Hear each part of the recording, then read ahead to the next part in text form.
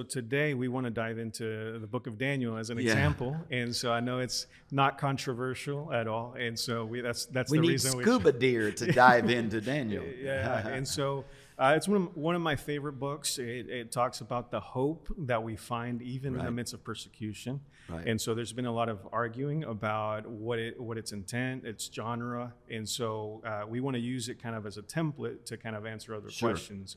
And so the first one is going to be biblical prophecy. Sure. So in your experience, what is the purpose, the intent, the reason for biblical prophecy? Well, the problem is that we tend to look at English definitions to these words, but these are not English texts, right? So the word prophecy has a much wider semantic field than the English word. And originally, it referred to a way that God communicated to his people, right? So sometimes it refers to history. You know, we don't call them that, but the Jews call the historical books the early prophets. Because in the Old Testament, to write scripture, you had to be a prophet. Remember, Moses is called a prophet in Deuteronomy 18. So Samuel, Kings, and Chronicles are called the early prophet.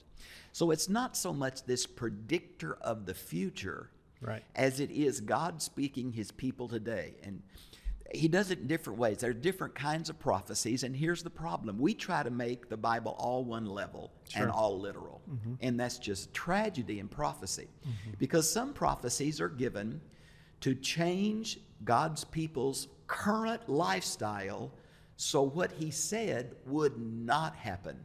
Good example is Jonah, right? Nothing that Jonah said happened because Nineveh repented. Other kind of prophecies are what we call multiple fulfillment. Example, like Daniel, the abomination of desolation. Now that refers to a king in the Seleucid time. It refers to Titus in Matthew, the destructor of Jerusalem. And it refers to an end-time Antichrist. And the only way you know is not the phrase, but the context, right? Right. Like virgin birth, too. So the prophecy was for their time, but it also applies for our time as well, looking forward to the Exactly, future. and in two ways. Sometimes it does predict the future, right? And sometimes it's just meant to shake them up what is going to happen if they don't change. And we've got to make a distinction between those two.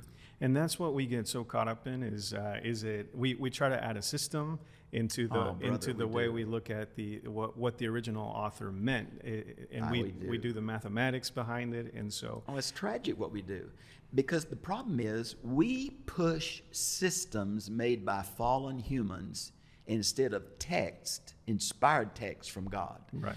And we were visiting the other day, and I want to reiterate this. My problem with a lot of interpreters on Daniel is they link passages together in the Bible where the passage doesn't say it should be linked. And then their linking becomes as inspired as the text they quoted. Now, a perfect example, not in Daniel, but related to eschatology, is the rapture of 1 Thessalonians 4, 13 through 18. yes. To say that's a secret rapture, there is nothing in that text or anywhere else in the Bible that has a secret rapture. People always say to me, well, Matthew 24 has one will be taken, one will be left. But if you'll look at that, it says, as in the days of Noah, the ones taken in Noah's days are killed. Right. So we've turned the Bible on its head to affirm a systematic theology.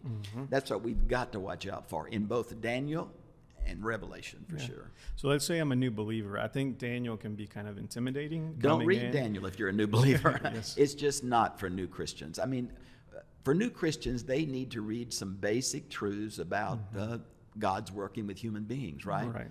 So to jump into Daniel too early is going to be to buy into these systems. Now, this is a joke, but I think you'll understand what I'm saying. What we do is we want to study Daniel. We don't have a clue. It's so wild after chapter 6, we buy somebody's commentary. Right. So then we read their commentary. They quote often from the Bible. It sounds so logical. Suddenly, we start affirming the commentary and don't go to the Bible. What was the joke that? Yeah, I won't tell you that joke. Like, I love it. Somebody said to me, you know, the Bible throws a lot of light on commentaries. So when I teach people to come to the Bible, I tell them never go to a commentary first, that you, the Bible, and the Holy Spirit have priority. Amen. So you've got to pray and read. Somebody needs to help you ask the right questions. Then Thank God for commentators and scholars. Thank God.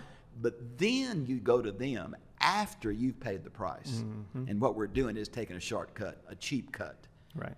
And then we make what somebody else says more powerful than what God says. Right. And so let's talk about prophecy today. So we have Daniel set in the 6th century BC, and then we have prophecy today. And we were talking about cessationism, and I know you're not one. And so how do you see that today? Sure. And I'm not trying to do an advertisement here, but you're asking me questions that have a lot of details and thought. Yes. On my website, freebiblecommentary.org, I have the second red box is called Special Topics. And I have a special topic on Old Testament prophecy and a separate one on New Testament prophecy, because I believe that there is no current inspiration being given. We have illumination, but no inspiration. Sure. So New Testament prophets do not write Scripture. They help interpret Scripture that's already written. So in the New Testament, we've got to say to people, prophecy in the New Testament is really different than prophecy in the Old. Could you elaborate on that, the prophecy in the New Testament? Yeah. I would say we cannot deny there's a predictive element because of Agabus telling Paul what's going to happen in Jerusalem. But the vast majority of New Testament prophets was another way of presenting the gospel. So when I go to Ephesians 4:11 particularly, and all those different gifts, you have apostle and prophet, evangelist, pastor, teacher. They all have the same message, but they approach and give that message in a different way. Well, prophets are people, I guess the example I use, I was interim at First Van. And I felt God was calling me away from the university into a church. And it was a specific church that I felt God told me about. And I was struggling with that. And a lady came up to me. At that time, she was an older lady. Now she'd be my age. And she said, God told me to tell you. Now, David, I've had some strange people tell that me. But because we're pastors, we say, oh, really? What did he say? She said, God told me to tell you he knows that you're available. That solved every need of my heart. There was fear, there was anxiety. That one sentence from that one lady changed. I think she was a prophet. I'm so sorry that Baptists are nervous about lady prophets. I often say Baptists only like 2 gifts, giving and preaching, and the rest give them a rash. You're going to get me in trouble here, Pat. You're going to get me in trouble here. But yeah, even in that passage with Agabus, you have the 4 unmarried, it mentions unmarried prophetess. Well, the daughters of Philip, right? Yes, yes. So sorry we can't do that. Yeah. So coming back to Daniel, we have a lot of argument as to when it was written because of the biblical prophecy element. There's so much detail in here that is so accurate that a lot of people believe it was written sometime in the Maccabean era, right? And not only the accuracy, but there's some inaccuracy after a certain period that related to Antiochus IV. Okay. So yes, and there is the problem of the later Aramaic. It fits more with later passages in the Bible than new. You have loan words, Persian, Aramaic loan words. I hold to an early date, and I think, again, an introduction, whether in my commentaries or in a study Bible, will help you get a perspective once you read the book for yourself. I'm assuming that Daniel is prophecy, but here's the key, and I know you're going to ask me in a minute about it. There are 4 kingdoms in chapter 2. Those kingdoms are again talked about in chapter 7 and 8, which is the second section, second genre. And these link together. And what we're dealing with is 4 Gentile pagan nations between Daniel's day and Christ. And the last one is the coming of the eternal kingdom, which is the 5th, right? Right. So that the 4th kingdom has got to be Rome. I have a little note here I was going to mention to you. I think we can take these kingdoms and say that the Bible itself identifies them. So the first one, and this is going to be Daniel 2:38, is Nebuchadnezzar, the head of gold, okay? The next 2 are not dealt with till chapters 7 and 8. Now that's going to be the period, the Seleucid period, where the Jews of Daniel's day are going to suffer terrible persecution, right? And that's going to be identified in chapter 8:20. The second one is Medo-Persian. In 8:21, the third one is Greece. Now the 4th one is not identified, but it's time when the Messiah comes, so it's got to be Rome. And the fifth is the rock hewn with no hands that hits the statue and it crumbles, right? Mm-hmm. And for Daniel, that was prophecy, right? Because he was living in the time of Babylon in the 6th century BC. Nebuchadnezzar. And so what was the purpose? So a Jew in that time that's hearing a this great prophecy. Question. And I think that when you just said it in your introduction, but let me reiterate it. Daniel knew about Jeremiah's prophecy of 70 weeks. Mm-hmm. And so in chapter 9, he's going to try to deal with those 70 weeks. And what he thought is that after the Babylonian captivity, that Jerusalem would be restored and God's people would be safe. And shockingly, what God said is, Daniel, there's more real problems to come. Jerusalem will be destroyed again. Your people have just started the suffering period. So whatever you deal about prophecy, what this is basically saying is God's people are always under pressure, but God is in control of history. Amen. Trust me. Amen. So whatever we fight about Daniel 9, and that may be Daniel 9, 24 through 27 is probably the most controversial text in the whole Old Testament.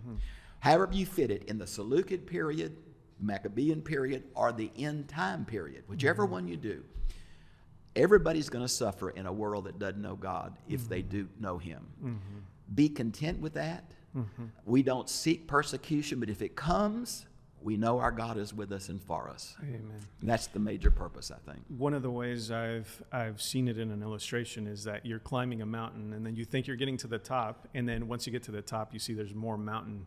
And so with biblical prophecy, we have to be prepared for that as well. And so people tell you, I say another thing, that two mountain illustration, they took crisis of their day, whoever the prophet is, crisis of their day, and they projected that into an end time setting.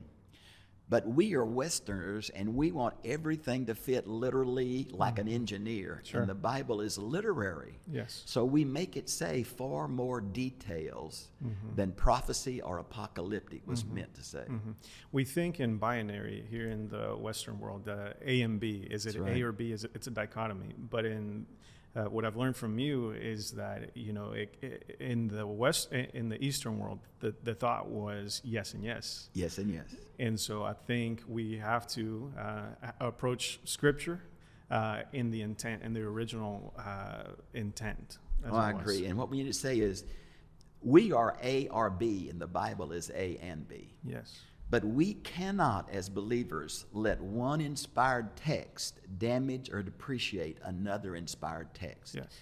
And what these systematic theologies do, whichever one they are, including my own, they put a grid over the Bible and allow it to speak what we like, ignore what we don't like, and bend what we can and claim God said. I'm nervous of all systems, but we need to get back, and we need to remember that exegesis needs to inform systematic theology and not vice versa. Yeah. So Jewish people, Eastern people, tend to present truth in stories, and usually exaggerated stories, and intention-filled pairs. And Western people are totally incapable of thinking like that. So if you could just lastly sum up biblical prophecy, like in one statement, the purpose, the use of biblical prophecy. God is in control of history, trust me. That's it, right? Whether it's Old Testament prophecy or apocalyptic, what it's saying to God's people. You may not understand. You may be suffering. But I know the future. I'm telling you the future so you will trust me in the present. Amen. Right? Amen. Thank you.